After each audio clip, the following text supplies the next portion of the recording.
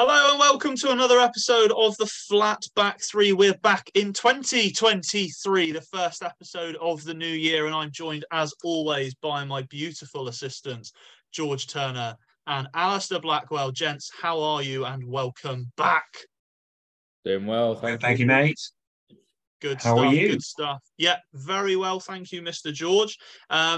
Obviously, welcome back to all of our listeners and watchers on YouTube as well. We are going to be covering a few different things today. We are going to talk about some football and then spend a majority of the podcast talking about the state of Marvel and the MCU. But first and foremost, gents, football's returned. The Premier League is back. Arsenal still lead it. Everton look in trouble. What are you thinking? Do you think that much is going to change from before Christmas, or do you think that the Premier League table as it is now is pretty much as it's going to stay? I kind of feel like it's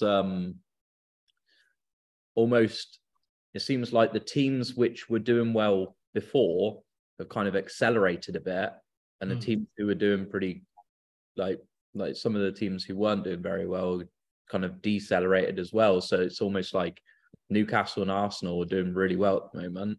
And then like you got like I said, Everton and that doing pretty poor, and West Ham. So yeah, I don't know. It's kind of stayed the same, I'd say. Yeah, I mean, we'll talk very briefly, George. I'll come to you in just a second because I'm very interested to hear your thoughts on Liverpool at the moment. Virgil van Dijk's out for a month now. Cody Gakpo has signed since we last spoke. Lots is going on, and not all of it good at Liverpool. No, it's an interesting one. Like, you've asked me a few times throughout the season, like, what are your thoughts on Liverpool? And my thoughts are still the same. I don't really know what's going on with the team. I mean, Jamie Carragher spoke about, I think, what was it, earlier this week, Monday Night Football, I think, when he was saying like there's a lack of intensity from the team as a whole. And when you play with such a high line defensively, there's just going to be so much space in behind. And, if you don't play with that same intensity, you're only going to be in trouble. So I think that's the issue we're facing at the moment. People are talking about, are we an aging team?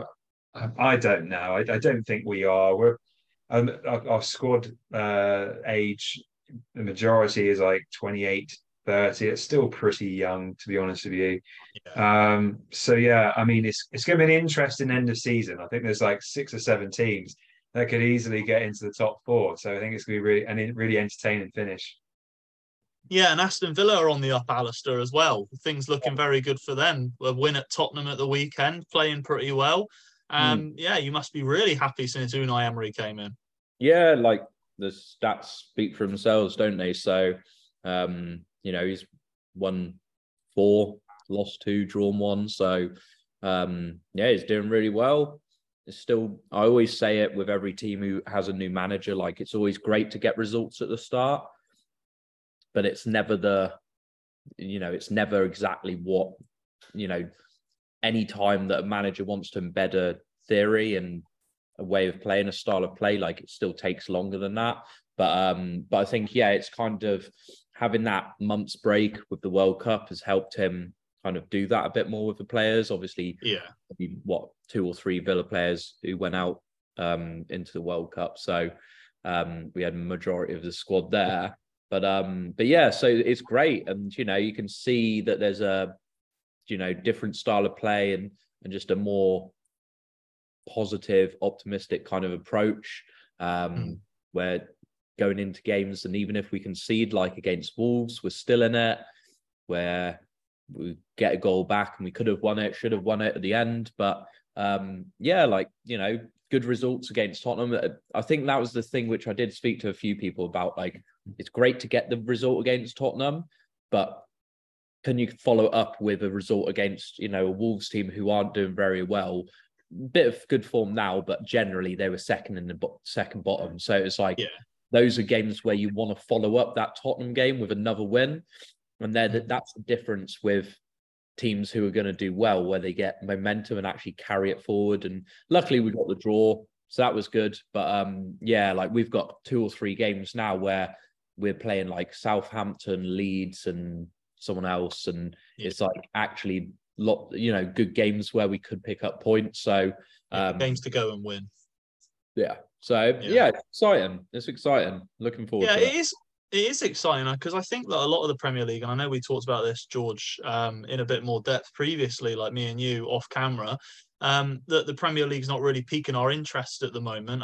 It happened with me last season. It's happening again, where I just think that, I don't know, the entertainment value of the Premier League starts to wear off a little bit as the season goes on, with so many games available to watch and so many teams that are doing what you expect, with Liverpool and Tottenham sort of being the exception this year. Looking at teams like Villa, it's really exciting to see them doing well. And the same for clubs like Fulham, who are up in 7th as of this weekend, which is absolutely incredible for them.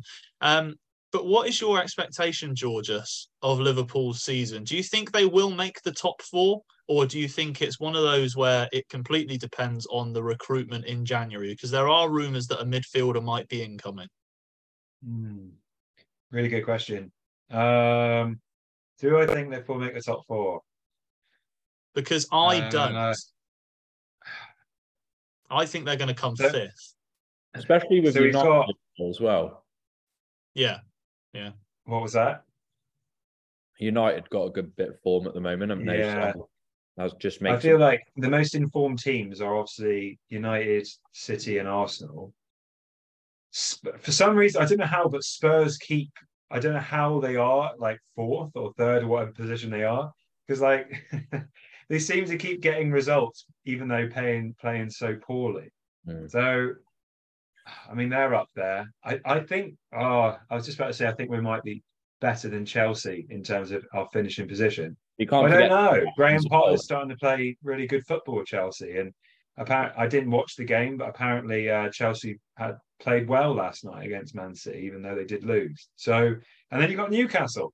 So I don't really know. I don't know anything about Liverpool at the minute. Yeah, I just look at Liverpool at the minute, the way they're playing and the squad, and I just worry that I don't worry because it doesn't bother me that much, but I don't think they're going to make the top 4. I look at Arsenal, Man City are guaranteed. I don't see Newcastle going. I see Tottenham or Chelsea or Man United going on a worse run than Newcastle for the rest of the season. Newcastle looks solid as a rock at the minute, and I don't see why they would suddenly start losing games. I just think Liverpool have got too much to do, and their squad is not necessarily as good as it needs to be in certain positions. But then if they recruit someone, then that might change. But then who do you get? Like, it's always that same question. Who do you go and get in January that can make a difference at a top club? It's not. But Cody Gakpo will be interesting. I know, George, you said you haven't seen much of him, but he looks a decent player from the World Cup. Alistair, I saw today that, is it Jordan Archer has gone on loan to Cameron Archer's gone on loan to Middlesbrough. So that's the young striker that you rate really highly out of the club. Is there anyone that Villa should or need to bring in January? I don't think there's probably a specific area. Do you know what? Like, I'd say, if anything, we need to just add quality, generally speaking. But maybe if I was to pick a position, I'd probably say striker. Just because it's great having Ings. Like, Ings is on some good form at the moment. He scores goals, and he scored 4 goals in last X amount of games as well. So really good. Watkins is a difficult one because he's a striker. He's meant to score goals, and that's what you judge him on. But his work rate is excellent. I remember watching Tottenham game, and it was amazing. Like, he was superb against Spurs. I watched that. So, it's difficult because you've got that element, and it's like all those things you can't just ignore. But at the same time, if he's a striker and he's there to score goals and he's not, it's like, well, that's, you're not doing it. So it's tough, but I think, we would benefit from having a striker who does score goals more regularly. It would help us in terms of winning more games and being more clinical in front of goal. So that was probably what I'd say, but generally just better quality players to challenge these players, I think, is just what we need, really. So yeah, but going back to like Liverpool, like the Cody Gakpo one, in my opinion, is like great. But again, it's another, like, to me, it's another attacking player, which is brilliant. But it's like, surely like midfield is like their main priority. And if they're going to get another attacking player like they've done with like obviously Jota and all of these other players, then it's like, I can't name them at the moment, but well, Luis Diaz is another one. yeah, like and they are great players and they're doing the work there. But like, you know, you can only have so many attacking players on the pitch, and if you've got loads on the bench, then brilliant. But if you haven't got midfield to hold, you know, solidify the middle of the park and work between defense and attack and that, and break teams up, then it's like, I just always see at the moment that Liverpool is struggling in midfield, and just think that's their kind of position to really. It's not helping when key players are just on bad form as well. Like Fabinho's really struggling this season, who's normally the first name on the team sheet for us. He's having a really poor season, unfortunately. Henderson's a year older. Yeah, like Alistair said, midfield seems to be the area where we're struggling. Thiago's playing well, but then you've got the likes of Harvey Elliott, Carvalho coming in, but they're 19 and like, you know, they're not really experienced enough at that level. So yeah, it's an interesting time. We'll have to see what happens. And Trent Alexander-Arnold can't defend a back post to save his life. You know what? It'll be interesting because Trent Alexander-Arnold, he was a centre midfielder in his academy. I was just about to say, what if you got another right back in? It's interesting, actually, Liverpool signed a right back in the summer and still play James Milner there. Like they could just give Calvin Ramsey a run in the team. They signed him from Aberdeen for like 2 million. He's supposed to be one of the best young right backs around, but he's not played yet. So we will see. It might be an idea, just to mix it up, just see what happens. Why not? I mean, you've got Wolves tomorrow, is it? Or Sunday in the FA Cup. It's a perfect opportunity to experiment, although they have got the new manager bounce at the minute with Julian Lopetegui in there. So really interesting. The one of the news stories I wanted to bring up really quickly is just that apparently Besiktas are looking at terminating the loan of Dele Alli. Like horrendous news for him personally. Not a surprise to anyone, really. But what does he do next? Does he have a career in football left? We got subbed off after 29 minutes last week or the week before. Yeah. So it'll be a documentary. It'll come out in a few years what's going on at the moment, because how can someone have just such a fall off the cliff, such a drop off in like 2-3 years? It's crazy, really. Yeah. I don't know if a Premier League club takes a punt on him. I don't see any of like the bottom clubs like a Southampton or a Nottingham Forest. I don't see anyone like that going out and trying to take him on loan. Maybe he goes to the Championship.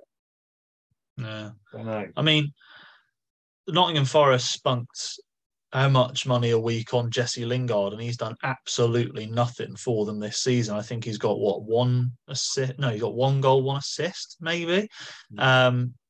So it's interesting. I like what Nottingham Forest, you would hope they don't splurge more money on an unnecessary player. But they're another club that has sort of found some form in recent weeks, which is nice to see. Final thing then, really quickly, is Lionel Messi is now surely considered the best player of all time. Anybody disagree? No.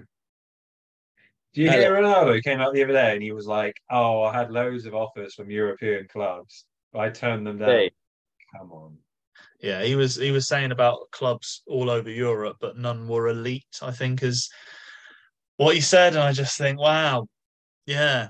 Apparently all you want to do is play Champions League football, but for some reason you turned it down. I mean, he's gone for money. Let's not pretend he's not gone there for a paycheck as if he needed it.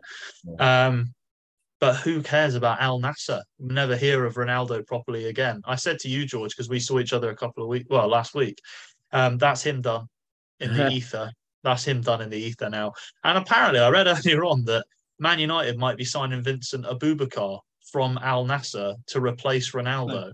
So that would be great. I love Vincent Aboubakar. I think he's well underrated. He can just scoop that ball as high as he can.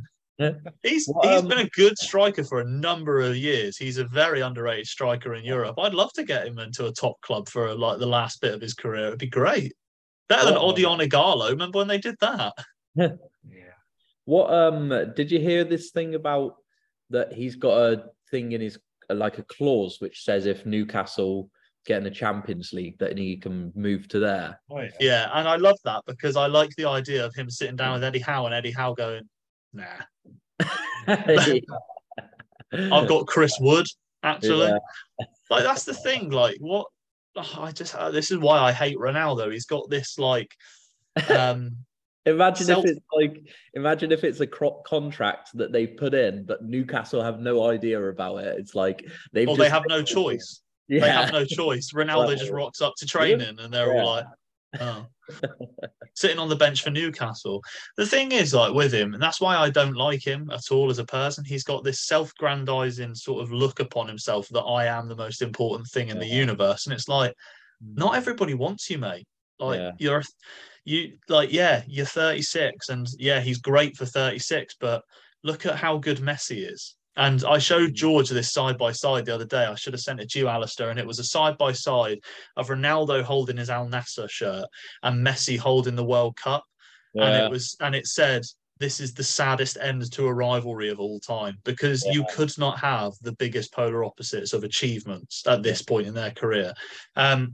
Obviously, I think it goes without saying that we all have to sort of pay our respects, give our condolences to the family and friends of Pele. Obviously, arguably one of the greatest players of all time, sort of obviously before our generation completely, but an absolute genius of a player passing away, I think 3 or 4 days ago now. But he was obviously an absolute legend and an absolute genius. Yeah, that's a really sad loss for the football world. And we've obviously lost Gianluca Vialli literally this afternoon as well. Yeah, I was just about to mention that. Yeah, so our condolences and thoughts go out to them. And obviously George Cohen, left back who won the World Cup in '66 with England, passed away, I think, just before the new year, or was it just after? But, again, like we've lost some great legends in the game this week, which is obviously a really sad thing to happen. So our thoughts out to everyone. Shall we talk about the absolute state of Marvel to bring the mood back up? Let's do it. So, for context for everyone that's listening and watching, we have been discussing for some months whether Marvel is still the superpower that it once was. A little joke in there for you, pun intended. Marvel has considerably dropped off in quality and has brought together Phase 4 over the last 2 years, which is sort of composed of various series and films, which many would say, including me, 50% or so were completely unnecessary and weren't given enough time to get to the standard that Marvel had set themselves. But I have a question before we talk about anything in Phase 4. And I was thinking this to myself the other day whilst listening to some other stuff, and they didn't discuss this specifically, which is why I want to do it. Should Marvel have stopped or at least taken a sort of 3-year break between Endgame and their next film? 100%. Why? Well, hang on. I think Endgame was such a hype, wasn't it? It was, you're at the pinnacle, aren't you? It was such an amazing film and a finale to all these years, Yeah, it's a really hard one because we were all waiting for that next film, weren't we? Well, yeah, but that's the thing. It was, you hit the crescendo with Endgame. That was the peak of cinema ever, I would say. It rivals the release of Star Wars back in the day. I don't remember. Well, it's obviously the highest grossing film of all time. I don't remember there being such a clamour for a film to come out and the excitement around a film ever in my lifetime. And I just think, and I've been thinking to myself over the last couple of days, imagine the hype that there would have been if they had taken 2 years off and then come back with No Way Home, with the Spider-Man's returning, or they had given more production time to Doctor Strange 2, or they had come back with Loki after 2 years. We go away and then we come back and Loki sets up the whole next phase of the MCU. But I think because they didn't go away at all, we couldn't miss them and we couldn't really enjoy the return of it. Do you know what I mean? Because it never had that time. It sort of went from here and then immediately went shit can straight to the bottom. Alistair, what are your thoughts, mate? Yeah, I mean, to be fair, in a way, like I just thought you can kind of relate it to, and probably how you guys are feeling about the football, the high of the World Cup, and then back to normal kind of football again, where it's just very kind of, not as exhilarating in the, like immediate kind of. Well, knockout football is more exciting. That's why the Champions League gets so much success. Exactly. So, but like if you stopped the whole MCU at Endgame, I think people would be disappointed in one way, but like they would be like, actually, that's a good point. You could stop it there and it wouldn't be a problem. Like that would be great, and it would be an amazing collection of stories and a series of films. If you done the 3-year thing, like in a way, you can kind of. Obviously we're going to talk about phase 4, and it's essentially a lot of it is filler. And in a way, you can kind of say there is a bit of a hiatus or like a break from the main storyline because of phase 4. Like you could almost just ignore everything that's happened or most things, and like to a certain extent, and go into the next phase, and it wouldn't be too bad. But like, I mean, obviously all the characters and that, but my point is like, I think it would have been a good idea to have a little break. It makes you appreciate what you've watched, and the time to just, absorb it all and just. Well, you can also and then go again. But yeah, sorry, go on. No, just to step on your toes on the point that you're making there, you would also fantasy book what's going to happen next. So instead of us being like, oh, we've got this coming, this, and this, they should have just not said anything, and they should have not done anything for at least 12 months and just gone, right, let your imaginations run wild. And they could have even just said, right, Marvel Phase 4 will return with Loki in 12 months. And now we're like, well, Loki's gone, but how are they going to do this? And Kang the Conqueror is supposedly the villain. And they could just drip feed things. But, I love Marvel more than anything. You can see behind me. You guys have seen the tattoos. You've seen all the comics. I will always love Marvel, but I am not enjoying it as much recently. And I know that, George, you've gone back and started the old films again. I just periodically go back and just pick a film and just watch them. And it's not been anything from phase 4. I've watched one thing from phase 4 twice. Sorry, I tell a lie. I've watched one film and one series a second time from phase 4. And we'll talk about those shortly. But that's the difference to where we were to where we are now. During the Infinity Saga, I would start the Infinity Saga again and again. And like Alistair, when we were sort of seeing each other more regularly, when we were living closer and George was in London, sort of switch roles, now I'm far away, how many times would we sit and watch Age of Ultron because we just loved it? Yeah. No, I don't, like, who's ever going to watch Black Widow again? I'm literally looking at it right now. It's funny because it's, again, you can just relate it to loads of different things, and the problem that they've got is the problem that a lot of industries have, where they want to just give as much as possible, and the issue is it becomes a money thing. It's like, take a film like Taken. Taken was a really good film. Taken 2 and Taken 3 didn't need it. It was pretty much dog shit. But they knew there was an opportunity to get more money. So and it's the same thing where it's like, it's the old saying, like, less is more and stuff like that. Like, we want the quality, not the quantity. And if they just tuck out like 80% of the crap in phase 4, then it wouldn't be an issue. But it's like football, you get football, like Premier League, FA Cup, League Cup, Europa League, Champions League. And then but the thing is with and it's great, but it decreases the value of football and each tournament and the finals and that when you've got so much of it that it's like, well, it's not as exciting to build. I agree and disagree with the football comparison, just because football's not sort of like being forced through. Do you know, like Marvel were like, right, we got to get as much out as we can in this period of time to capitalize, whereas football is like, well, the FA Cup, League Cup happen every year. The Champions League happened. Like the redesign of the Champions League is a good example because they're like, right, more games, more teams, more money. But with Marvel, I just think that at the minute they've come out, they've realized they've shit the bed with it because they've come out recently and said, right, we're going to go quality over quantity in the next two phases. They know they've made a mistake by throwing so much on Disney Plus. Like, I know people that have not seen certain things in Marvel and they're like, do I need to see it? And you remember when we were going through the Infinity Saga, I was like, you have to watch everything if you're going to understand. I was talking to someone today about the Infinity Saga and I said, if you are going to watch Marvel, start here and watch all of these so you understand what's going on. Phase 4, I'm like, no, don't watch Ms. Marvel. Don't worry about like Black Widow, don't worry about this. It's like it's not that good and you won't enjoy it and it's not that important to the story.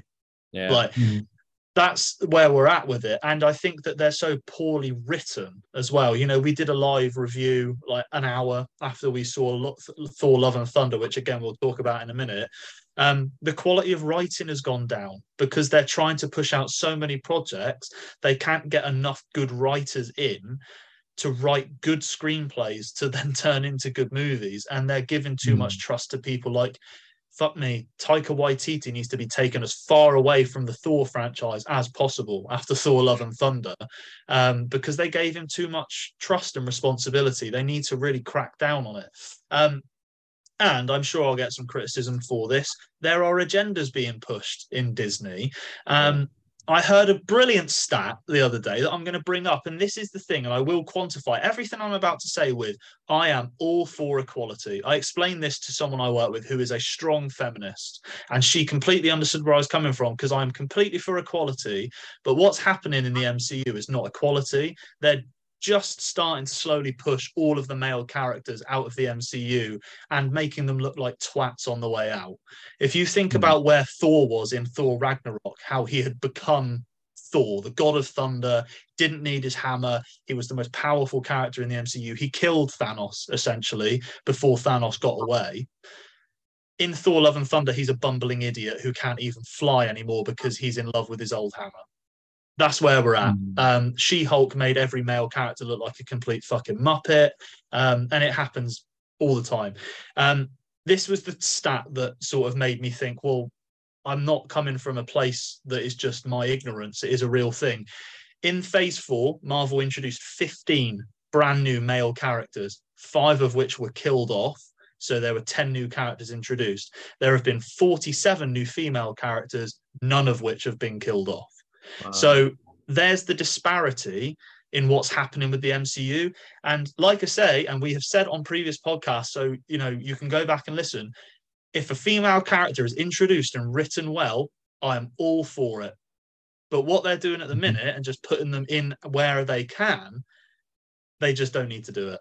No. And let's sort of approach this, not to sort of say there's an agenda against men in the MCU, but treat the characters with some respect and let there be, let the male characters be the lead in their own films. Like, think also to Doctor Strange in the Multiverse of Madness. Who's the main character in Doctor Strange in the Multiverse of Madness? Wanda.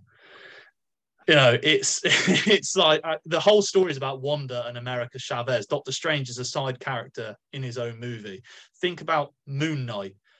Moon Knight shares the spotlight with the Scarlet Scarab. Think about Loki. Female Loki gets as much, if not more, screen time.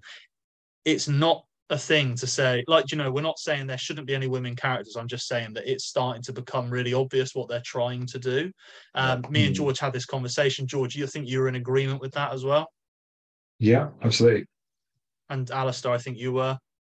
Yeah, I think I agree with those points. Like, we're not trying to discriminate or anything like that. No, not at all. Just the way they're doing it is just forced. It's like flick of a switch. Here are all the women, and it's like, okay, that's fine. Again, and I've said this before. We've said it on another podcast. Well written female characters, absolutely fine. Captain Marvel, I quite like. I think she gets a lot more criticism than she deserves. Brie Larson, the Scarlet Witch character has been brilliant since she was introduced in the MCU. Black Widow, I like Yelena as the replacement for Scarlett Johansson as well. Florence Pugh's character. I actually like Sylvie, the female Loki, because they're well written. It's the others that are just being crammed in. I mean, like, we'll talk about Black Panther: Wakanda Forever. Oh my Christ. We'll review it a little bit because we haven't talked about it since we all went to see it. But let's do what we were going to do. We were going to go through phase 4 project by project and sort of rate it out of 5. So you can join in if you're listening along and think what you would give it. So 1 is absolutely terrible. I think I've got the descriptors of what I said here. 1 is terrible and you would get rid of tomorrow and just not have it in the MCU. 5 is perfect. It's absolutely fine as it is. Leave it in the main timeline. 2, it needs major changes. 3, it's fine. It's not great, but take it or leave it. 4 is, it's pretty damn good, but it's not perfect. And we're going to sort of rate them out of 5. And it's just our personal preferences. So let's start from the start. WandaVision. So WandaVision obviously introduced us to, and this is the other thing about the MCU at the minute. I'm going to go off on a tangent now. Me and George were talking the other day, Alistair. How many storylines are there ongoing in the MCU at the minute? It's absolutely crazy. Because you've got, like, where's White Vision? You've got Wiccan and Speed, the kids of Scarlet Witch. You've got Scarlet Witch. You've got America Chavez. You've got Wong as the Sorcerer Supreme, who then sprang Abomination out of jail. You've got She-Hulk is still out in the universe. You've got all the heroes that were in her therapy session. You've got the leader of the Time Variance Authority, the female character, I can't remember her name, but she sort of disappeared and said she was looking for answers. You've got Loki in a different universe. You've got Ant-Man and the Wasp coming out, and they're interacting with a version of Kang. You've got Falcon and the Winter Soldier setting up the US agent and the Thunderbolts, and you've got obviously Hawkeye doing exactly the same. You've got Kate Bishop's Hawkeye character and Hawkeye like training together. We don't really know.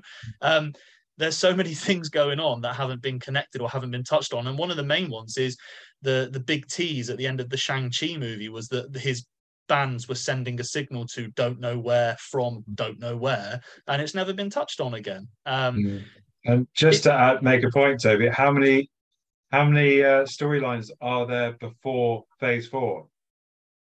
One. There are one, and that's but there are the splinter stories that help you get there, such as where is the Winter Soldier? What are we going to do about the Sokovia rights and things like that? The Sokovia Accords and things like that. But they are part of the bigger story, and everything is always arriving at Thanos. Now we've got, it's like that meme of the guy from Always Sunny that's got the board and he's like, with all the like wires going all over the place, because there are so many storylines just out there in the ether at the moment. But to go back to WandaVision, it introduced obviously like White Vision. It introduced us to Wiccan, Speed, Agatha Harkness, and sort of showed us what had happened to Vision after Endgame, after Infinity War, and where Wanda was mentally and what that led to with her becoming the Scarlet Witch, reading the Darkhold. There's another character, what's her name? Monica Rambeau, who became Photon at the end of the series. So you've got that aspect of it as well. Yeah, I know what you mean. Yeah. So there's a lot going on in this series. It was, I think, if I were to give my perspective really quickly before my rating, I thought WandaVision was absolutely phenomenal for 4 out of 8 episodes, and then it fell off a cliff right towards the end. I thought it was a terrible ending. But what did you guys think of WandaVision, and what did you rate it as out of 5? I went a 4. I liked WandaVision. I wouldn't say it was like, for me, obviously it's easy to base a lot of them for me on like a 3. And to go from there, like for me, WandaVision wasn't just, it was good to be there, but just not, anything more. I liked it. Yeah, I liked the kind of aspect of I don't know. Yeah, I overall, it's been a long time since I've actually watched it, and I haven't rewatched it, to be fair. But generally speaking, I thought it was good. I liked the concept, and I liked a lot of the characters which were in and around it. So it just, again, another thing for me is I wanted to watch each episode. So especially going further in, like initially I was a bit like skeptical, black and white, and it was like, ooh, what's going on? And really, back in the early 20th century and that. And but like, yeah, no, it was good. I gave it 4 and kind of stand by that, really. So yeah. Perfect. George, what did you give it? Because I will give my opinion in a minute. I'm not as high on it as Alistair, but I know that you enjoyed the start of it, especially when it was the black and white and a bit more dramatic and stuff. Yeah. So I gave it a 3. But yeah, same as Alistair, to be honest with you. I really like and as you mentioned there, I really like the black and white side of things at the beginning. It was a really different take. Obviously, we've just had the end of phase 3 with Endgame and stuff, and suddenly we've got a black and white TV series. It's like, what's going on? So that the start and the introduction of phase 4, I thought was really good. I thought, oh, this is a completely different take. What's going on? And as you were watching episode by episode coming out every week, you were thinking, it got you thinking as a fan. You didn't know what was going on. So yeah, I really like that side. Yeah, I went for a 3 as well, mainly because of the ending. I didn't like the ending a lot, and it really took me out of it. Overall, I thought it was great. I love the mystery of it. Like you both said, you wanted to watch the next episode to sort of figure out who's behind it, where is this leading, is this actually reality, or is it something that Wanda has just created? And then we found that out, and then like how that progressed from there. Obviously, Agatha Harkness ended up being one of the most popular characters in the whole show, and she's got her own spin-off, which is a problem in itself with regards to Marvel's output. But yeah, I gave it a 3 just because I always had a problem with the fact that the series was like Wanda kept a whole town hostage, and then at the end of the series, everyone was like, that's all right, you let them go. I was like, yeah, but she kidnapped the whole town. Yeah, but she let them go. All right. It's just really weird. I thought the ending was really badly written, and then when they did revisit it eventually in Doctor Strange was like, oh, you made that right. I was like, did she? Because she held him captive. So that was always weird for me, and I never got over it. But I wouldn't take it out the MCU because I feel like it got us to a really good point then to go forward with the Scarlet Witch. And it explored how she got her powers and how that manifested itself. So I really enjoyed it to a point. I've never rewatched it either, and it's really good because I'm looking at the list of all the stuff we're going to discuss, and this you can see in writing the problem with Marvel's output over the last 2 years, because there is so much that we're going to touch on in the next sort of 20 to 30 minutes. The next thing, again, was something I loved until the very end, was Falcon and the Winter Soldier. I've given this a 3 again because I didn't think at any point that this series was quite as gripping as WandaVision, and I certainly didn't think that the ending went off a cliff as badly as WandaVision. But I don't think they did enough to convince me that Sam Wilson is Captain America necessarily. I think that was my biggest issue with this series. He's more Falcon with a shield to me at the moment, but I'm keen to see what they do with him going forward. Let's go George first. George, how did you rate this one? Because like I say, I gave it a 3. I don't want it going anywhere because I liked it. I just didn't love it. Yeah, I put it as a 3 as well. And I agree with you. I don't necessarily buy that Sam Wilson is Captain America yet. What's the character called who put the serum in himself? And he's a Thunderbolt now. John Walker, the US agent. That's it, yeah. So I thought he's that a was good quite character. An interesting story. Yeah, that was quite an interesting story. And I liked how, because he's just started off as being like a really good soldier, didn't he? And like he was trying to replicate being Captain America by just being human and being like the national icon. So I quite like that side of the story. But you're right, yeah, it wasn't a 5 out of 5. So I gave it a 3. And I think it's worth saying that this isn't us bashing everything that Marvel have done. There are some things that I'm going to rate really highly. Falcon and the Winter Soldier, I thought, struggled to get going. the finale was okay, and everything in the middle was pretty good, especially the stuff when the Wakandans got involved. I thought that was really fun, and obviously the return of Baron Zemo. But yeah, I just, yeah, it didn't quite grab me in the way I wanted it to. Alistair, what did you give this one, mate? Yeah, 3 as well, I'd say.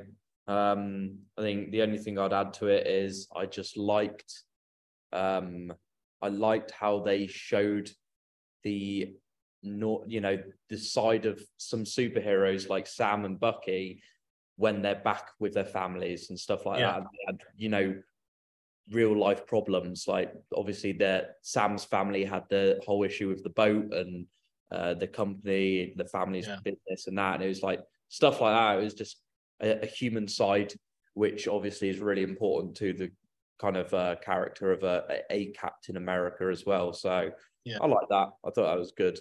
I thought that was something they could have done a lot more in some other series, which we'll touch on in just a moment. I did really enjoy that, and I really enjoyed the aspect of Bucky coming to terms with the fact that Steve wasn't around and that he wasn't on the run anymore. Like, he didn't really have much of a life other than trying to make up for what he did as the Winter Soldier. And that's the thing with this one that really sort of bothers me in hindsight, is that I'm more interested to see what Bucky does next rather than Sam. But then Bucky's been a really titular character in the MCU for a long time. Sam has always been a side character, and now they're thrusting him into the limelight.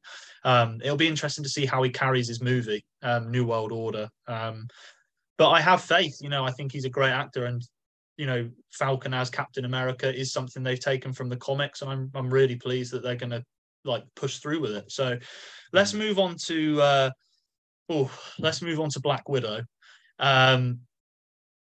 I'll pass on to you guys before I go too long. Alistair, what did you rate Black Widow? I'll probably give it probably like a 2. More generous than I'm going to be. Do you want to touch on why? just simply based on what the description of each rating, it's an origin story, and it's one which I didn't feel was massively needed. If it was someone like I always wanted since I listened to the audio of the book, the comic book, a Thanos Origins. I'd love it. I think it'd be an incredible film. But it's a big character, and there's more of a storyline to it. With Black Widow, you heard stuff obviously in other films, and then obviously you got to see bits, but I just didn't feel it just wasn't needed. And it goes back to that quality over quantity, and I think another unnecessary film, really. There was good bits in it, but not really that.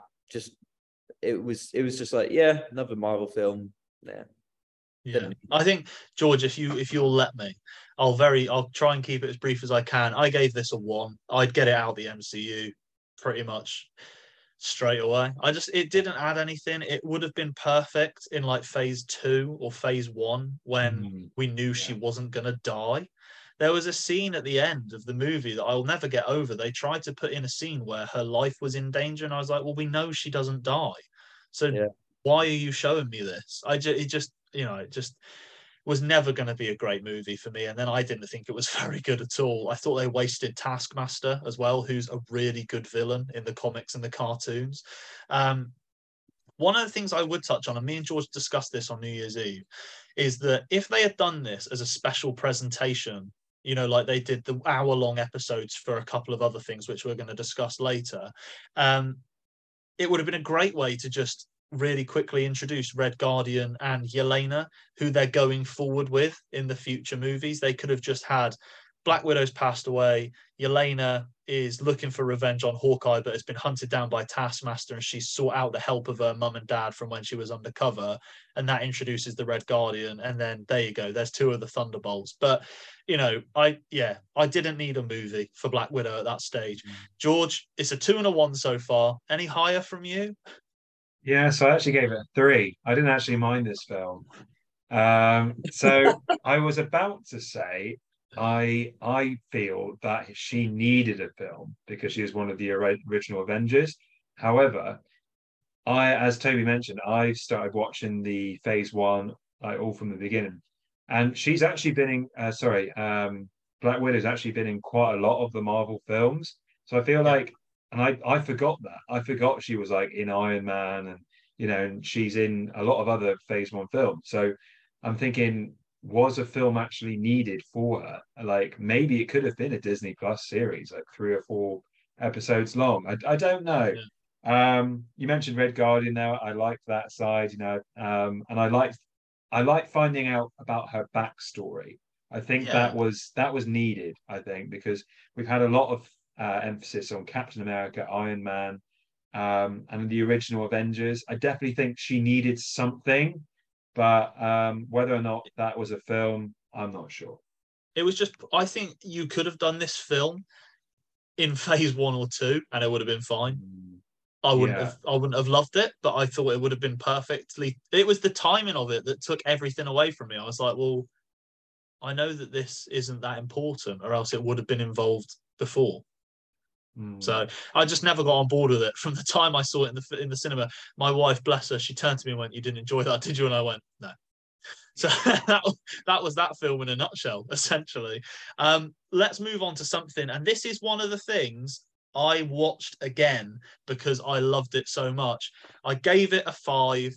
You guys know it's Loki, the TV Oh, series, which I thought was the best TV series they've done so far by quite some distance. That's a 5 from me. George, you've got your hand raised. sorry, have you missed Spider-Man, or is that to come? It's to come. Okay, sorry, mate. I thought I read a list earlier, and Spider-Man was the first one that came up for some reason. But carry on. Sorry.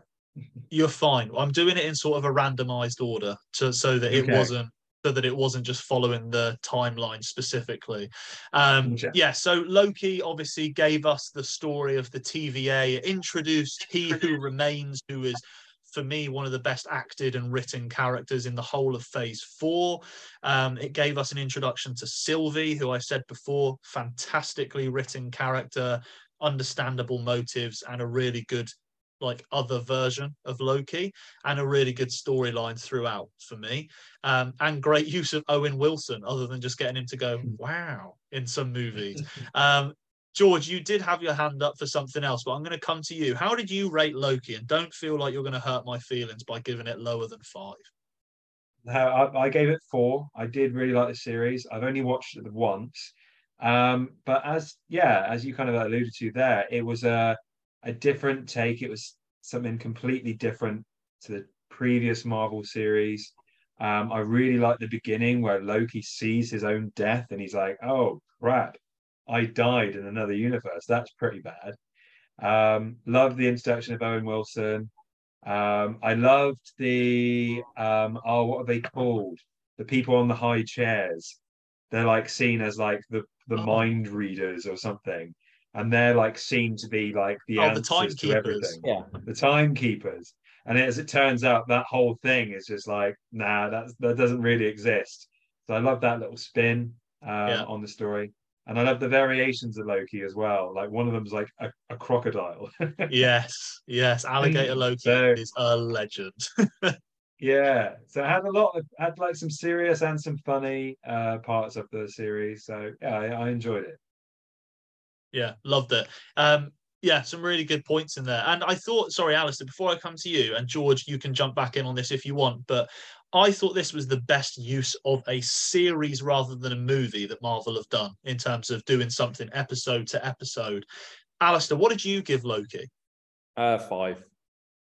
Yeah, Yeah, I my just guy. like, it was the original one of Phase 4, and it was just like it kickstarted it. It made sense. It was needed, and it Mm. was just like to put that into a film would be fine, but like it didn't, like you said, it didn't make sense. Like it made sense to be in a series, um and the way that they've introduced the TVA into the MCU now with that, and obviously Kang, a variant of him, was like, you know, perfect in my opinion. Yeah. And it was a brilliant storyline. I thought it was really well written. Didn't feel forced. It was just every episode was really kind of enticing and just kind of kept you gripped, and it just built up very nicely each episode until obviously this kind of end point. But yeah, so it was just an easy 5 for me. Just smashed it. So easy. Yeah, perfect. So sorry, go on, George.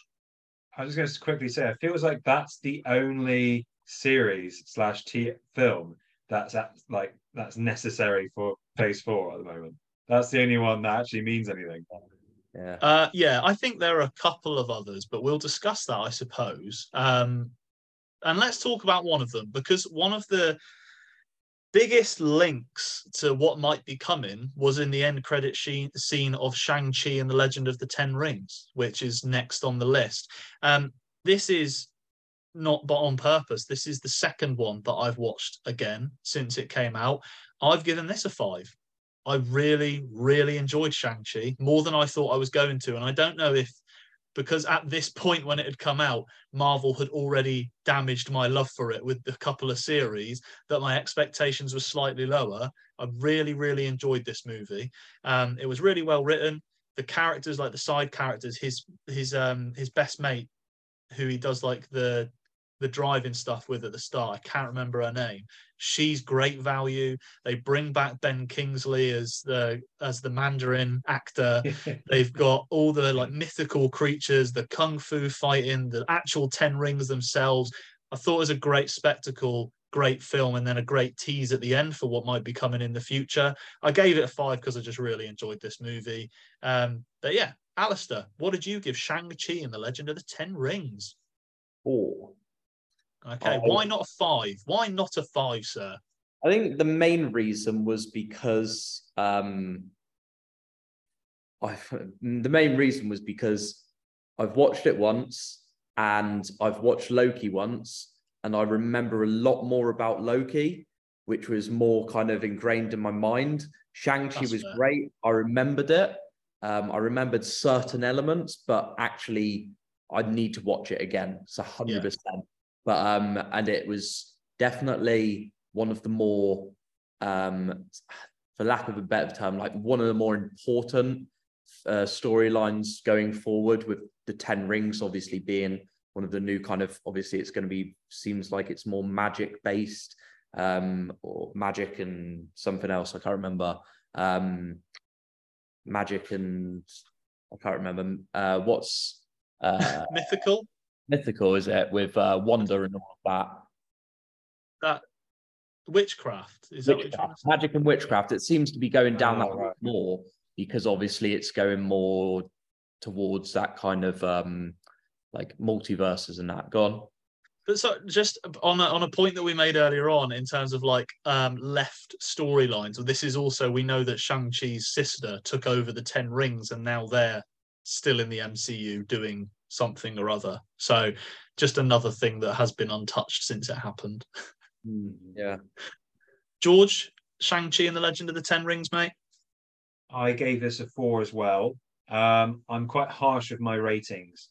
I have to give something a perfect score if I'm literally sitting in the cinema and I'm literally like either like nearly about to cry or have a panic attack, or like, I don't know, extreme emotions, I will say. So I really like this film. Nothing wrong with it. As you said, I really like all the mythical creatures. I even got Phoebe to watch it because she really liked the first Black Panther. So I was like, you like cultural films, so I think you will really enjoy this one. So she really enjoyed it as well. I like the introduction of the Ten Rings. No idea where it's about to go, as we've just touched on. I love the villain. I love Shang-Chi's dad. I loved his backstory. So that was really cool. Like the dragons. I like the dragon fight. Yes. Yeah. A lot of positives from this film. I think it's an underrated gem in this, because this phase has been so overblown and so what I'm looking for. So like scattergun almost in its approach, that it's a forgotten gem because it's got so much quality in it and so many quality characters. But yeah, really enjoyed it. The What If series, I gave this like a 3, and I think we can touch on this really quickly because it's literally a case of what if. It doesn't have any impact on the MCU necessarily, other than sort of a bit more depth on what could happen in the multiverse, basically. Do you guys have any other thoughts on it than a 3? Do you think it influenced Doctor Strange at all? It does, yes. But not, it's not that, like, if What If doesn't happen, everything else still happens around it. That makes sense. I like So, the build up to it though. I like that there are individual episodes and then they all came together. I like that side of I things. enjoyed it thoroughly. I really did enjoy it. I thought What If was really fun, and I would watch it again just because they were quite enjoyable. But it's just like at this point of the MCU, if it's literally doing nothing, then we'll just give it a 3. I gave it 4. Oh, yeah. It I is liked really I good. liked it a lot. I thought it was like, I thought it gave a really good kind of taste to, like, obviously it showed different stories, obviously the whole point of it, but Ultron, whatever it was called, Super Ultron or something. What he should have been. Yeah, and just stuff like that. And I love the idea of him being able to travel through different universes, and also, I just thought there was so much to it which could happen in the future.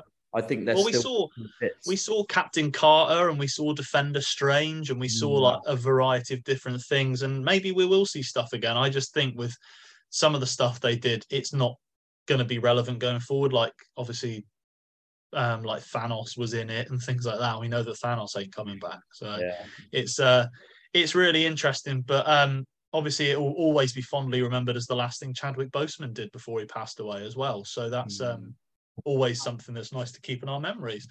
Something that's not as nice to keep in our memories is the Eternals.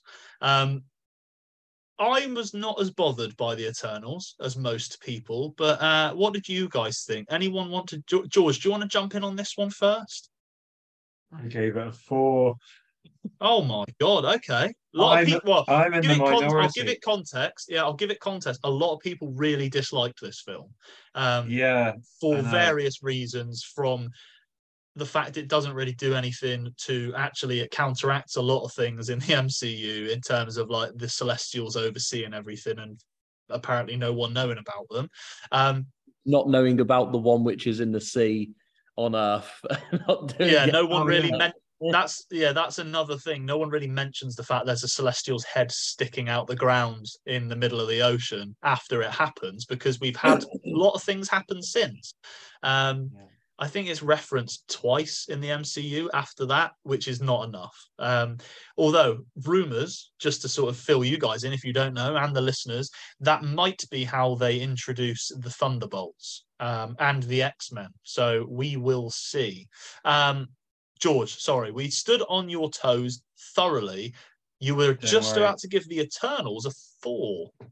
Yeah, so as I completely agree with both of you, it makes no sense, like on a wider scale, with what happens in the movie.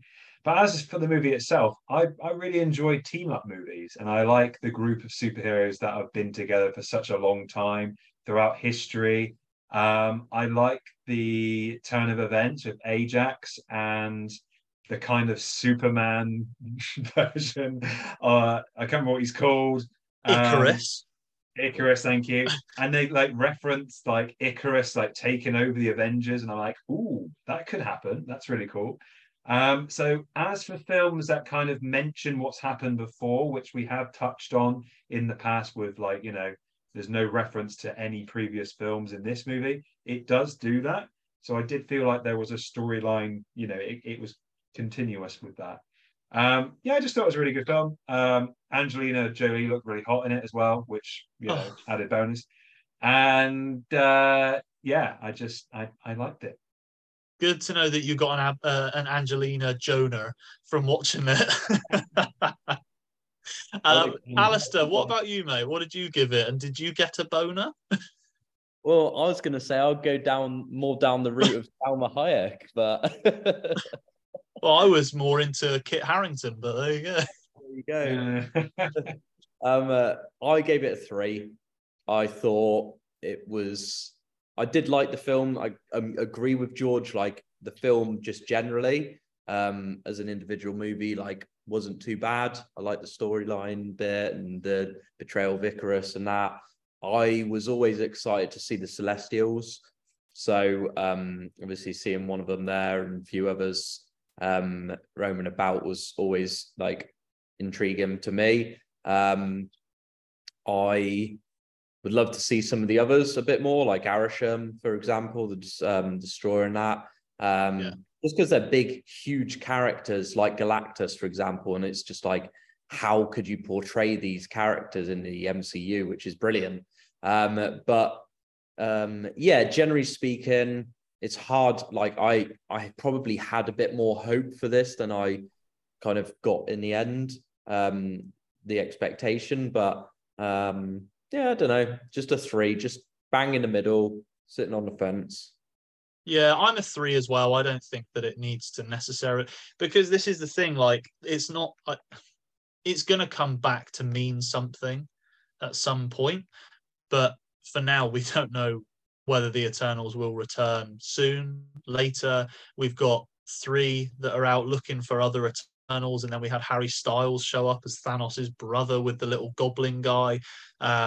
That's another thing that we haven't heard much about since. So they're giving themselves a lot to do. Star Fox is Harry Styles' character. It'll be interesting to see what all of this leads to. But yeah, it's a 3 from me. It's a 3 from me. Now, I'm going to give you another one of my really poorly rated shows. This is a 1 for me. I'd just get rid of it. Would I? I don't know. Maybe it's a 2. I really didn't enjoy Ms. Marvel. Oh. I didn't really enjoy Ms. Marvel. I didn't like it very much at all, mainly because they changed the character completely from the comics in terms of the types of power she has and how she gets them. But Alistair, did you watch Ms. Marvel? And if so, didn't even watch it. And that's what I mean. Phase 4 is so disposable. We don't even need to see it all. It has no influence on the rest of the phase or the MCU so far. The only thing that it dropped right at the end was the word mutant, which they started to pepper into a few different projects, but you'd not miss much. George, I'm guessing you're going to give this a higher rating. I gave this a 3.5. Oh, we've got the 0.5s out now. Oh, I know. I got a couple 0.5s in there. But yeah, I guess the only thing I'll kind of comment on is that as an introduction to another culture again. So which was quite cool. I was listening to other stuff, and the guy that was on the podcast, he was like telling us all about the culture about from. Sorry, I'm not explaining myself very well. From Miss Marvel. So yeah, that was really cool. Yeah, I guess that's all that needs to be said, really. I mean, if you enjoyed that aspect of it, then that's fine. I just didn't think it necessarily brought anything to the MCU, and I thought that as a character and as a hero, she didn't really do much in the movie. In the series. And there was this really complex scene at the end of the series. Alistair, you won't know about this, where they had a legion of soldiers coming after them in their secondary school, and they sat down and they drew out a plan on a blackboard, and then they set all their traps and all that, and it must have taken like in real time an hour or so to decide the plan and then set it up. And I thought, why have the soldiers not breached the doors and just gone in and got them? But yeah, that's me. That's me thinking too critically, maybe. The next one on the list is Hawkeye, which is a solid 3. It doesn't do much for me, but it also doesn't offend me greatly. What are your thoughts on Hawkeye? I will say that the actress whose name I can't remember, Haley Steinfeld, is it? Steinfeld? She's a really good casting for Kate Bishop. Thought that they did a really good job in choosing an actress for her. But I'm also glad they didn't kill Clint Barton, a character, off. And obviously, our best wishes go out to Jeremy Renner, who's obviously been in a really serious accident in the last few days. But yeah, really glad Hawkeye's still around in the MCU. Is a good character to kill at some point in terms of getting an emotional reaction from the audience. He'll be a really good character to have involved in an emotional scene because he's one of the OGs. But yeah, I thought this was a pretty good series. I didn't hate it, didn't love it. It was just there. But again, I wouldn't get rid of it because I enjoyed large parts of it. Yeah, same as you, really. Indifferent towards it, but it was fine. I gave it a 3 out of 5. Nice introduction to the character, I thought. And interesting fight scene with Kingpin. That's one thing I seem to remember from it. But apart from that, yeah, it was good. Yeah, they wasted Vincent D'Onofrio hugely in that series. They really needed to do more with him, but I think it was just a case of, hey, we've got Kingpin and he'll be back at some point. So that'll be interesting, I guess. Alistair, Hawkeye? 3. I liked it. I like the idea that it was very similar to Winter Soldier 1, Falcon, where it was like, just gave a bit more of a genuine, like, you know, human side to Hawkeye. Yeah. Especially it was around Christmas and that sort of stuff. It's like, just add a bit different element. So yeah, just a 3. And I really enjoyed the aspect of him, like after a fist fight and after like shooting arrows and stuff like that, him coming back and being like, oh my God, I'm so sore, and having to put ice packs on and having to put stuff on cuts and things like that. And like, we don't see that side of the human heroes very much, but him being like, oh my God, after a fight it was really good contextually. Really enjoyed that. Let's go to one of the final series that we're going to talk about, Moon Knight. Really enjoyed Moon Knight. I was always going to enjoy Moon Knight because I'm a huge Moon Knight fan, have been for many years. I gave it a 4. I really enjoyed Moon Knight. It wasn't perfect. I'm not going to pretend it was perfect, but my personal bias makes me love it more than I should. Alistair, Moon Knight. I gave it a 3. Generous. I liked it a lot, but it wasn't great. Yeah, I thought it was good. I did think it was good. I liked the comedy in it. I liked the storyline and all of that. I just wasn't like, with characters like Moon Knight, I'm sure he'll have more of a role, but I just struggled. Until recently, it wasn't confirmed that he was coming back at all. So I just struggle to get fully gripped, like hooked on these ones when there's so many characters. It's like, who's important and who's just a filler. And so as great as it wasn't like a Loki where I knew like bits in that were important. This is one of the ones that George sort of mentioned where it makes no link to the rest of the MCU. And I did find it really interesting that like they had a giant crocodile fight a giant bird man on the Giza pyramids, and like the Avengers and like the UN and no one else really got involved. Again, there are holes you can pick in it. That's the problem, because it's not written, because they have to get it out by a certain date, and it's not been written so thoroughly like the movies would be in phase 1, 2, and 3, that it gets pushed out too early, maybe. And we're keeping Alistair awake and he's starting to get bored, I think. I'm loving it. I'm loving it. No, you had your chance. George. Give it a 4.5. Oh, he loved it. He loved it, George. He loved it. He loved this one. I love the moon and he loves night. Yes, and preferably together. Really, I liked the introduction to another culture. Thought that was really cool. I loved the character. I can't even remember what he's called. The main character. What's his name? Well, I mean, which one? He's got multi-personality disorder, hasn't he? So do you mean Stephen, the one that works in the museum? Yeah, Stephen. So, I just enjoyed the actor. He was Oscar Isaac throughout. Yeah, Yeah, Oscar really Isaac is acting throughout. fantastic. Yeah, and that very last scene where you find out there's a third personality. It's almost like that film Split with James McAvoy. I've never seen that. Oh, you would enjoy that. It's really good. But anyway, yeah, really good series. Interested to see where it will go. Yeah. As you mentioned, doesn't really link in with anything else going on and on in Phase 4, but I thought it was a really well made series. One of the things that I really enjoyed from it, and one of the things that I've really emphasized as a key thing in the MCU that Moon Knight really hammered home, is that the gods in our cultures are aliens, like Thor, Loki, Odin, all come from Asgard, which is another planet.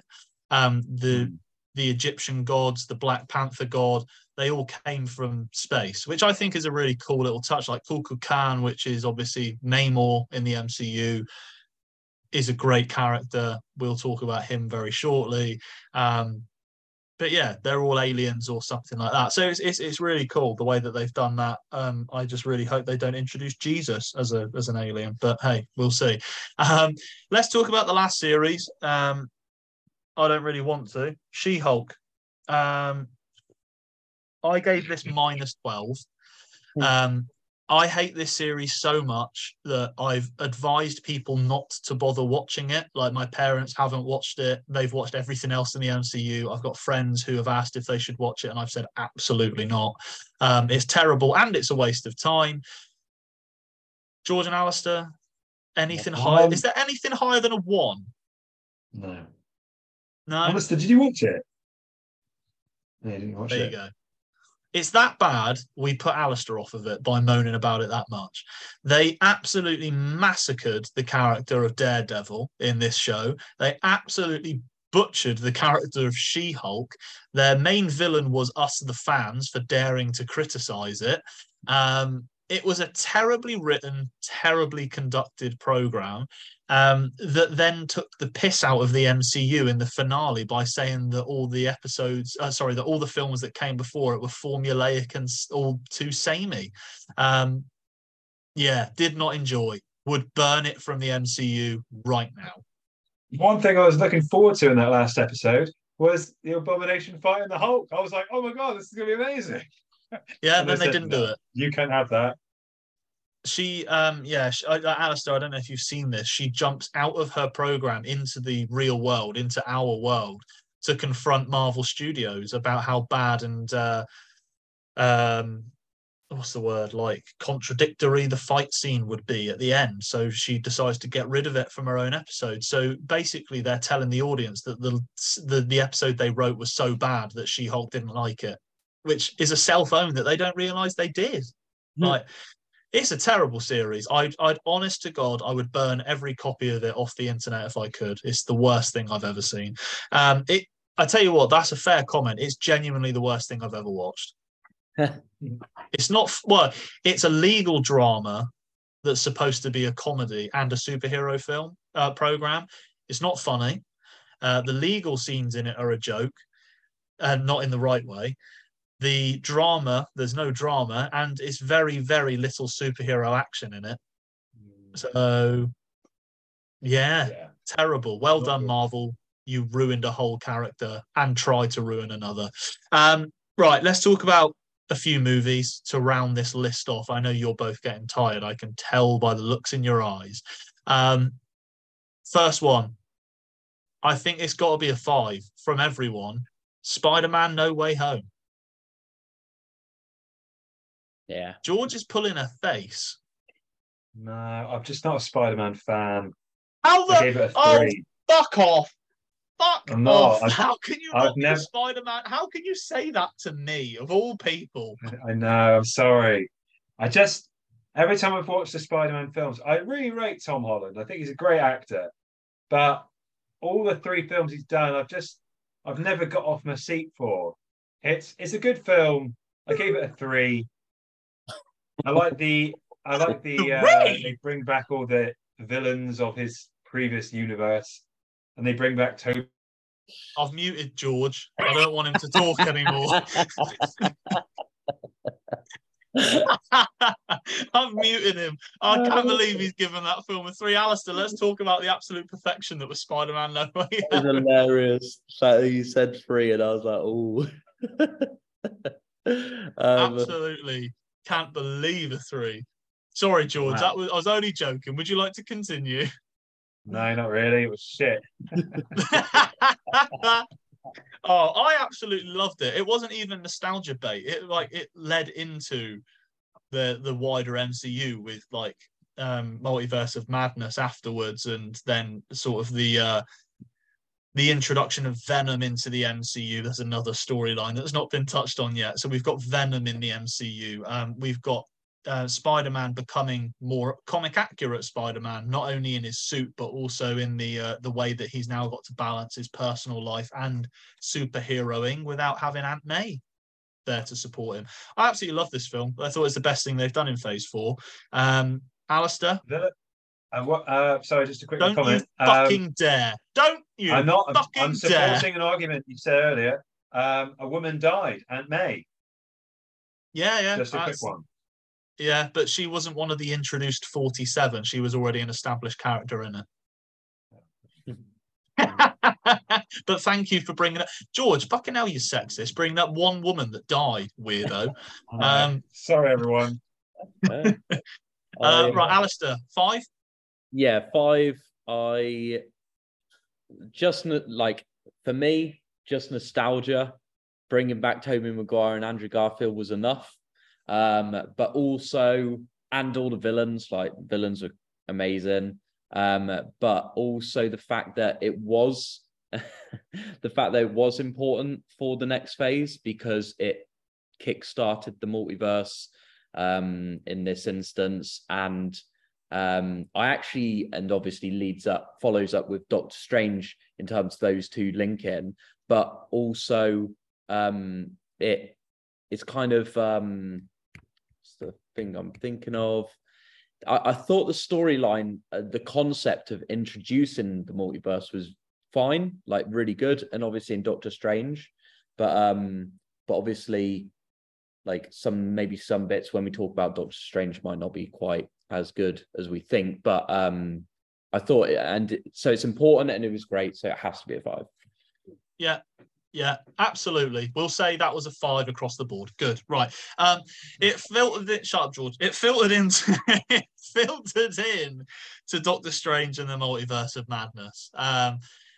Really disappointing movie after what was expected of it. I thought it was really poorly written. Again, I don't think that they exposed the multiverse very well, and the most disappointing thing for me is that the Illuminati were in it for about 7 minutes and then they all died. So that was really bad. But George, obviously you've obviously been drinking throughout this podcast because you accidentally just gave No Way Home a 3. What did you rate Doctor Strange as? Well, I've just drunk some more because I gave this film a 4. Oh my God, I can't believe what's happening. I really like this film. I really like this film watching it. So I really like this film watching it the first time when I watched it in the cinema. And I think the reason why I really liked it was for the surprise element and also the shock factor. So when the Illuminati were killed after like 7 minutes, like I just did not expect that at all. And this film was almost like a mild horror in a way, which I really enjoyed. It was a different take on a Marvel film. Well, it was in a way when you had like the Scarlet Witch like coming out of the mirror and all this sort of stuff. The Taj Mahal, like that was all like destroyed in the Taj Mahal. What was it called? Do you mean Kamartaj? Yeah, that's the one. Same thing. So yeah, that got destroyed in like 10 minutes in like the beginning of the film. I just thought the film caught you off guard completely, and I really like that. However, watching it the second time, and the reason I didn't give it a 5, I think the surprise element of the film was the reason why it was good for me. Because the second time I watched it, I just didn't really, I wasn't engrossed as much. So, yeah. Yeah, I mean, the only reason this even got a 2 from me is because it was quite important. for the progression of the multiverse, and it was important to see what Wanda's arc was. I think we're all probably in agreement that Wanda is not dead. She's most likely elsewhere in the MCU. Yeah, I mean, this film had so much promise. They basically told us in the first trailer that we were getting some form of the X-Men or the Illuminati when we knew that we were getting Charles Xavier, Patrick Stewart, of course. Yeah, I mean, the surprise element was fine. I remember in the cinema, the reaction to John Krasinski as Mr. Fantastic was one of the best reactions I've heard in a cinema because it was such a shock. The same as the introduction of someone like Black Bolt, because Black Bolt is a character that no one expected to turn up. But I don't think that excuses the poor quality of this film. Like you said, it was a horror in a way. I think like 2 scenes doesn't make it a horror. The Wanda coming out the mirror and the zombie Strange, because Sam Raimi directed it, who obviously directed the Evil Dead and the original Spider-Man movies, and a lot of people thought this was going to be a dark horror movie in the Marvel universe, which for me it just wasn't. I was thoroughly disappointed. I thought this was one of the biggest letdowns of Phase 4 as a whole, really, in terms of expectation versus reality. I thought that Doctor Strange looked like an idiot for most of the film. I don't understand. I watch these films and all I'm thinking the whole time is, why are they not using the sling ring? They've got a thing that can open portals to anywhere in the universe, and for whatever reason, they never use it. Isn't that really strange? You know, like when Wanda is attacking Kamatage, they could just, you know, like he does with Loki, just puts a portal over him. Send her somewhere else. She hasn't got a sling ring. She can't suddenly appear. So, yeah, it was a weird one for me. Alistair, what did you rate this? I'm interested to hear yours now because we've got a 2 and a 4. I had so much like hope for this film. This was the film which I was most looking forward to in Phase 4 more than Spider-Man. Like I was looking forward to Spider-Man, but Doctor Strange for me was the one where I was like, I love Doctor Strange's character. And I was just like, multiverse, that's what I wanted. So that was like, yeah. I want to give it a 4, but I just can't because I just can't. So it's a 3. 3 because obviously, again, another important film in Phase. So there has to be some like, you know, kind of respect for that. I still liked a lot of elements of it. Generally speaking, I liked the element of like how they tried to portray going into the multiverse and all of these bits to Doctor Strange's journey around. I liked obviously the Illuminati. I actually liked the fact that obviously disliked the fact that they died, but I liked the fact that they tried to show how the Scarlet Witch is a more powerful character and how obviously Scarlet Witch could be in the future more of a, you know, one of the main powerful characters going forward. So I thought that was quite a good way to do that, to show her kind of, you know, the kind of power which she has. So I did like those elements. But yeah, just generally speaking, that it felt forced, a bit rushed at times, and just could have been, you know, thought out a bit more, a bit better, more thoroughly, but yeah, it's difficult because it has all the pieces there to be a really good Doctor Strange Multiverse of Madness film, but it just didn't quite feel genuine and, you know, natural. So it just struggled. It needed to be longer. It was really crammed in the time that they had, and I just didn't think that the story progressed naturally. I love that as well. One of my favorite criticisms of this film is one of my favorite things in the film, which is John Krasinski's Mr. Fantastic. Oh, look, it's someone who's killed all of the Ultron bots that we've got and has infiltrated our facility. Oh, reach out for her.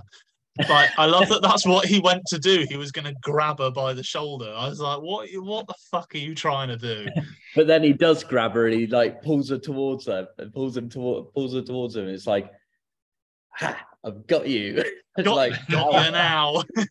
But like, that was weird. But the Black Bolt death, I'll tell you what, that was really creative and really good. The way that she was like, oh, what mouth? And then boom, head gone. That was really cool. I'll give them that. I was really disappointed to a point that I dropped below a 3 to a 2. We'll really quickly rush over Thor Love and Thunder because I think people should go and watch our review of Thor Love and Thunder instead of us talking about it here. I gave it a 2. I really was disappointed by this as well. I think they really did Thor dirty in this movie. They made him a bumbling idiot, which he wasn't in the rest of his films. He's progressed to where he was in Endgame and then has fallen to being a bumbling idiot again. Guardians were in it for about 5 minutes, and it doesn't really do anything for the rest of the MCU other than that Thor now has a daughter. So I gave it a 2. I would change huge amounts of this movie. But they did introduce Hercules, who is a great character in the comics. George, do you want to quickly give a rating for this one, mate? Yeah, 2. Completely agree. Yeah, but think exactly the same. Yeah, Alistair. Yeah, I think 2. Just again had certain elements about it which should have been a good movie, a really good movie. Christian Bale as well as the best thing about the movie was Christian Bale. That's the thing. Yeah. Give that a 2.5 hour runtime like they did for Black Panther. That could have been incredible. But yeah. There you go. But yeah, go to our YouTube channel, watch our Thor Love and Thunder review. It was a full 35, 40-minute review of the movie after we had watched it. So the best way to get our thoughts on that one. Let's finish this podcast off. I'm aware that we've probably gone really long, but I've really enjoyed this. I hope you two aren't going to fall asleep on me, but we will see. No, we're still here. Black Panther, Wakanda Forever. Now, we've not talked to each other at all about this, so I'm really interested to get our thoughts. I'm not going to say anything. I'm going to pass right on to you two. I'm going to go Alistair first. I want to hear what you thought of the movie and then your rating, please, sir.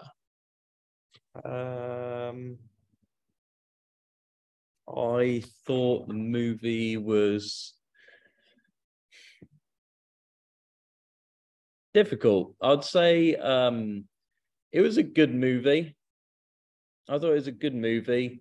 I think, with respect, it was, again, for lack of a better term, glorified because Chadwick Boseman died, so it had more meaning to it. I thought it was a good movie. It had a good villain. I like the villain, Namor. I thought it was... Other than that, I actually thought it was an okay movie, but not anything that exciting, personally.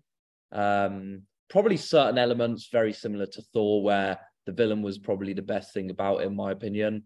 And I think it was just over hyped a bit because of Chadwick dying and how they're going to do how they're going to work around it. So there was a bit more intrigue. So yeah, now I'm thinking about it, it was average for me, and it got an average rating 3, just about 3. I'd even, I wouldn't give it a 2, but I could push for like 2.5 in a way, really. Yeah, So, I mean, I completely agree with everything you've said. I thought it was a very respectful film of Chadwick Boseman. I thought they did quite well to be respectful and write him out of it in a decent way. There is one thing that I will question about the way that he died off screen, and that was he was dying of a disease. And, if you've got an answer to why this was the case, let me know. But he was dying of unnamed disease, virus, whatever, off screen. He had already had the purple herb. So he had that in his system. And the way that Shuri was going to save him was to give him more purple herb. I didn't quite understand that as her way of trying to save him. I've not heard anybody come up with a reason as to why giving him more of something in his system would have saved his life if he became ill. Is that what it was? place. I just thought it was an antidote she was trying to create. I didn't realize it was more of the purple herb. Yeah, because they'd Oh, run out right. of the purple Okay. herb because Killmonger had burned it all. So it was yeah, it was interesting. But I'll give my thoughts in a minute, George. Quickly, Sorry, two Alistair, go on. seconds. I was just going to say as well, I can't remember exactly what it was because I've only watched it once, and I actually went to see it with Vicky, and she, annoyingly but rightfully so, actually picked up like 4 or 5 like inconsistencies with it. Okay, do you want to give us some?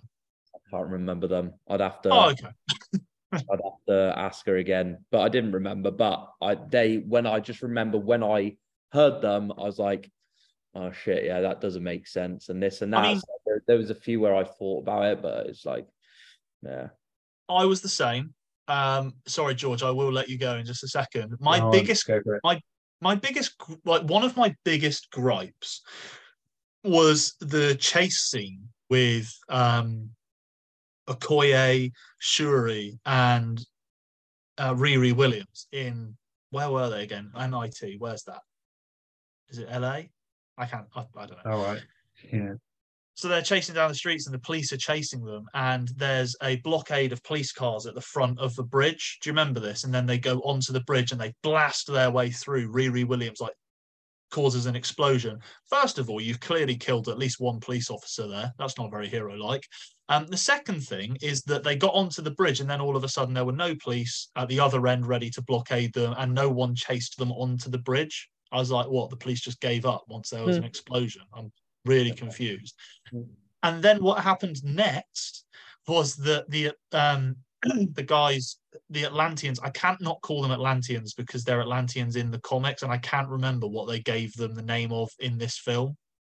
But the underwater people who had apparently been keeping their identity and their culture a secret for hundreds of years, they showed up in central LA and they jumped out onto a bridge and they had a fist fight and then they jumped back in on a whale and went away. And I'm like, what? No news cameras, nobody saw it.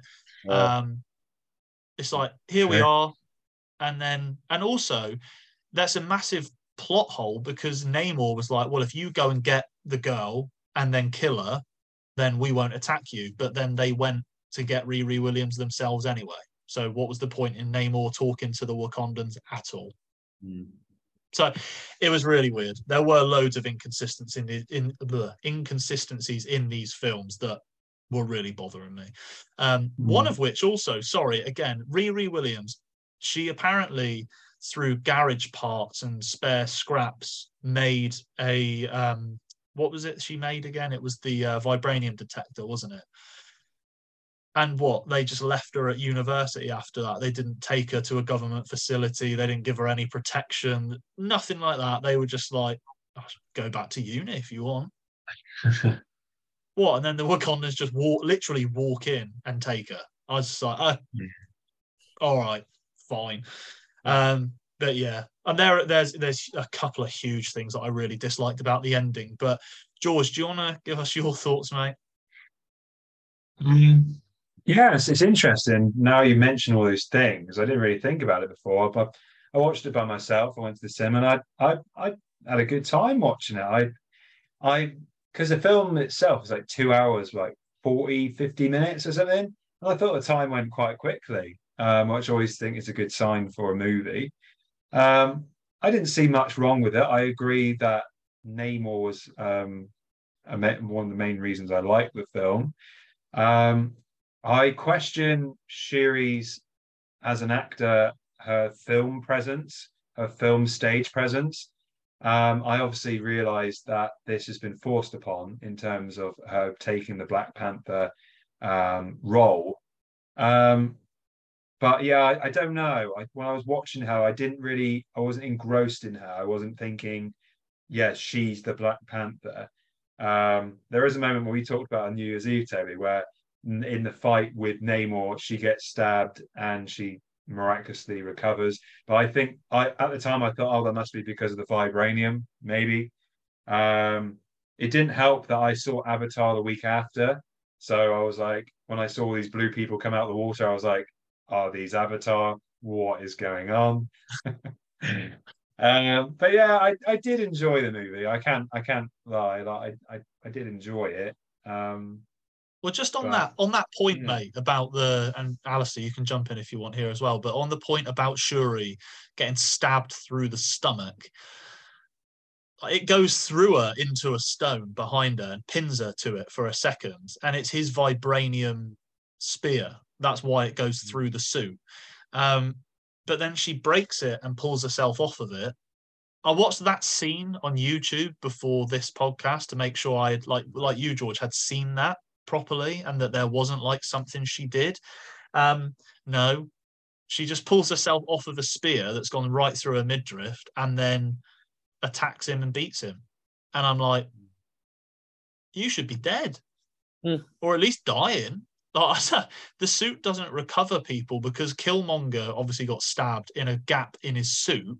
And he died from his wound. So I was really confused by that. That really, really bothered me because, and Philippa, bless her, we were sat watching it and she saw me go like this with my hand. I went, in the cinema, she was like, oh, shit. Yeah, I hated that bit. What Really, really. what I didn't quite get the ending because it rushed so quickly that when she was about to get like, you know, officially made Black Panther, and they were up about to do the ritual and everything, does anyone, you know, think that she shouldn't, or does anyone challenge her? And then all of a sudden, really quickly, but M'Baku, he challenged her. No, he didn't. He did, because I swear he was like, "Oh, yeah, I accept the challenge" or something, didn't he? Yeah, but it was like a bait and switch where he came out and he was like, "Oh, I challenge you." No, I'm only joking. I'm gonna rule the country whilst she's the Black Panther, sort of thing. That was it. It was crap. I'm sorry, but one of the biggest pet peeves I have with the film is that Shuri, like George has mentioned really well, that she's not a lead character. Like, stood alongside the Avengers, you'd be like, "Are you sure?" The worst, do you know what the stupidest thing for me is, and I hate it when they do this in any movie, is that and there's two accounts of this in this movie, which makes it even worse. First one will focus on Shuri. Just because she's the Black Panther now doesn't mean she's suddenly an expert in hand-to-hand combat. Yeah. well, Like, I was thinking about this before. So if I can just come in quickly, I think because I've been watching Phase One and again, like yeah, Captain America gets the serum and he suddenly becomes like this amazing fighter. I think as fans, we've just got to accept when you're a superhero, you just gain good fighting skills. but what Because does I didn't think about it. But what does Captain America do that's so unexpected of someone? What do you mean? Well, he's punching people and like that scene after he gets the serum, he runs after someone and then jumps in the ocean and pulls them out. And then after that, he's got a shield and a gun. And then after that, he's just punching and kicking people. Yeah, but he still demonstrates like a high level of like fighting ability. And like I was just thinking, I was like, I mean, that doesn't really seem realistic, but I overlooked it in the past. yeah, But but I think Shuri is doing like backflips in midair to catch people. Then she's doing another flip to catch someone with their head in between her legs and throwing them off. Then it's all happening on the side of a boat. It's not like she's doing it feet on flat ground. And then she beats Namor in hand-to-hand combat, which I know she's the hero. She's going to beat Namor. But, you know, he's like been a warrior for his whole life and he's like 100 years old. So I know what you mean, because we said the same thing about She-Hulk when she got her abilities. We were like, what? She just knows how to fight now. But then after watching Captain America, I was like, oh, hang on a minute. How have you learned how to fight? I know what you mean, but at the same time, I don't think that he does anything that's that unexpected. Like, he doesn't do anything like backflips off of like the side of a boat onto someone, throw them off, and then catch himself and pull himself back up, sort of thing. It's all like a human movement. Do you know what I mean? The other. Sorry, go on. I was just going to say, to be fair, in Captain America, when Steve Rogers is pre-serum, he does actually mention that he is like he can fight. Yeah, he can do kung fu and taekwondo. He'd been doing them for years before. Oh, right, okay. Yeah, and I'm messing. yeah, Sorry. he's a Oh, black. really? He's a black belt in nearly every. No, but Yeah. in Far from seriousness, aware.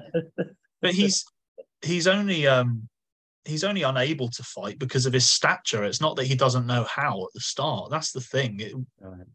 Whereas Shuri, we know from the previous films, because she had those hand cannons in the first Black Panther rather than getting involved hand to hand. So, Yeah, true. and she's been a scientist in a lab. She's not been doing hand to hand Mm. training. The other issue in this is Riri Williams, in that she says, I've never flown my Iron Man suit before, and then proceeds to fly the Iron Man suit for about 10 minutes flawlessly before being brought down.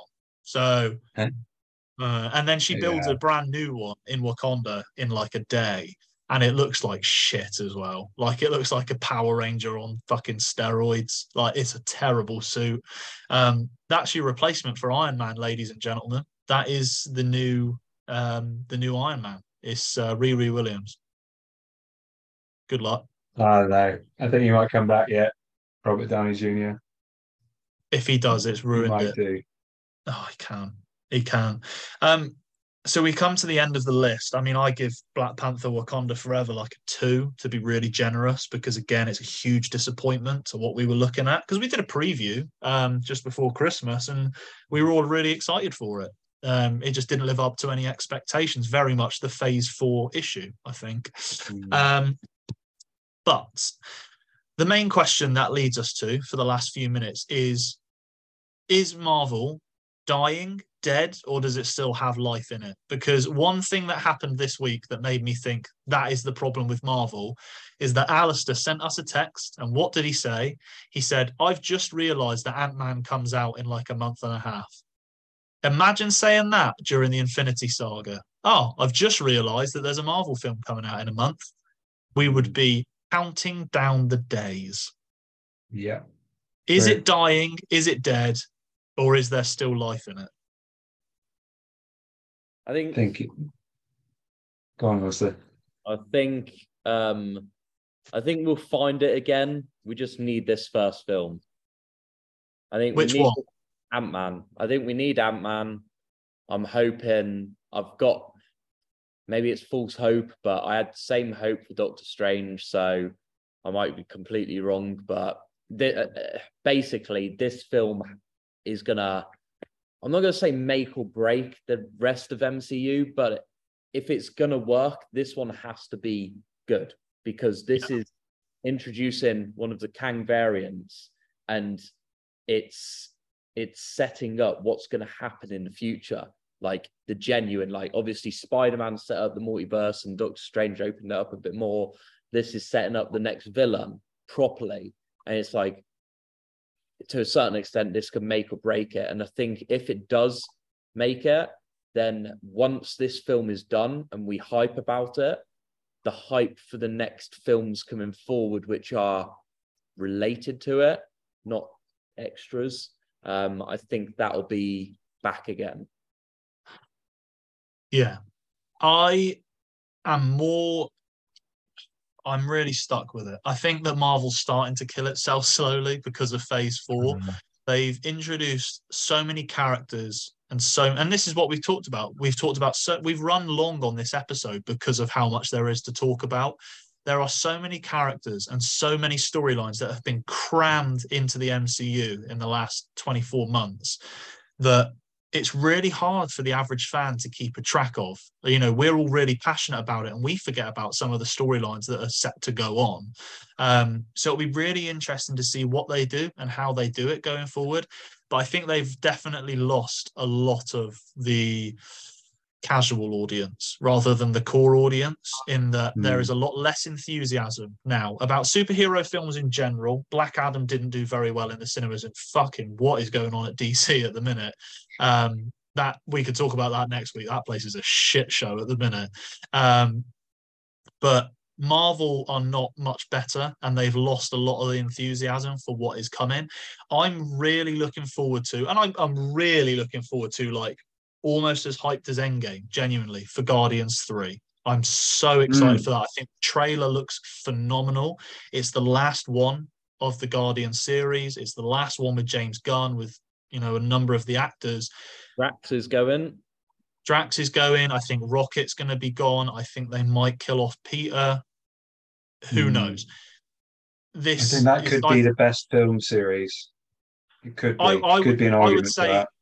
I would say it is, personally. I think that, like, the Guardians and the Captain America trilogies are, well, sorry, the Guardians duo that we've got so far and the Captain America trilogy are phenomenal, like absolutely phenomenal. But in all seriousness, Ant-Man, I got really hyped for the trailer, and then these thoughts started happening of, is Marvel what it was? Is this really as good as it? And because it's, I don't want to say this and sound like a complete dick, but because it's an Ant-Man film, like the Ant-Man films so far have never, like, we really enjoy them, we love them, and a lot of people do, but they've never really been that important.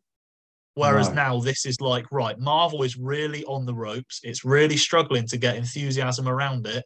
We need an Ant-Man movie to really, really land.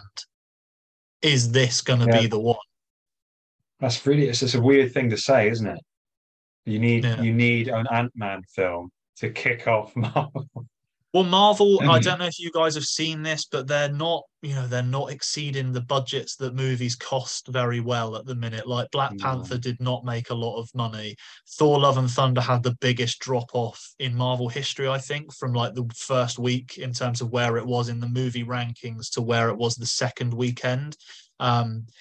The movies have been getting progressively worse in terms of their income and the popularity of them. So it's going to be really interesting to see what happens with this phase 5, because, like I said, Ant-Man needs to revive the MCU, which is a really weird thing to say when you think back to Ant-Man 1 was like, right, introduce Ant-Man, fun little story with a, you know, really small scale villain, another pun. Then Ant-Man and the Wasp basically didn't do anything other than introduce Ghost and the quantum realm. And then this is, right, you need to help the MCU get back on track. We need to introduce Kang the Conqueror, and we need to make sure this is a really good movie. And I think it'll be good, but I'm a little bit worried about the future of Marvel. We will see. What do you think, George? Go on. I can see you're ready to say something. No, I was just thinking then. I think we just have to wait and see if they can do like a streamlined kind of like, I don't know, story. Like if they can kind of just hone it right back. If it's Kang that they're focusing on, every film's just got to be about Kang in some way, shape, or form. Just bring it right back. I don't want to know anything about Agatha or this one or Ironheart. I don't give a toss. Let's just have one story for like a year. That's fine. That's what we want. That we want that suspense and that build up, and we want that kick-ass last film where someone kills Kang and it's like, yeah, amazing, cool, and then we'll all go home and I don't know. Isn't it? You are a sexist pig, sir. Agatha and Ironheart, 2 more women that he's brought up. Oh, I know. Shocking. Hell. Shocking. What's he like? I like they just need to bring it all together. That's one of the major criticisms. They need to bring it all together. Like phase 1, 2, and 3 was all heading towards one thing. They need to do it again. You know, and with the series, I think it's fine to have the series having a separate storyline as long as you don't suddenly go, and She-Hulk's in the Avengers, and you're like, well, what? How is that now linked to the main story? They need to decide what they're going to do, or if it's all one thing, I think. Just make it clear to the audience. People are a bit dim. I'm dim. They need to make it obvious that this has nothing to do with the main story. Any series or anything, just keep it over there. And the main story is over here, you know? Oh, we need to get George into Marvel. Replace Kevin Feige with GT. Honestly, I've got so many ideas. I mean, I think it's fair to say we all hope that Marvel recover their best form sooner rather than later. but things recently have not been very good. But let us know your thoughts in the comments. Like, share, subscribe on YouTube, Instagram, Twitter, Facebook, wherever you get your podcasts from, wherever you watch your YouTube videos. We will be back next week. We apologise for going long, but hopefully this has been a really good insight into our thoughts in the MCU. Thank you for listening. Thank you, Alistair and George, and we will see you soon.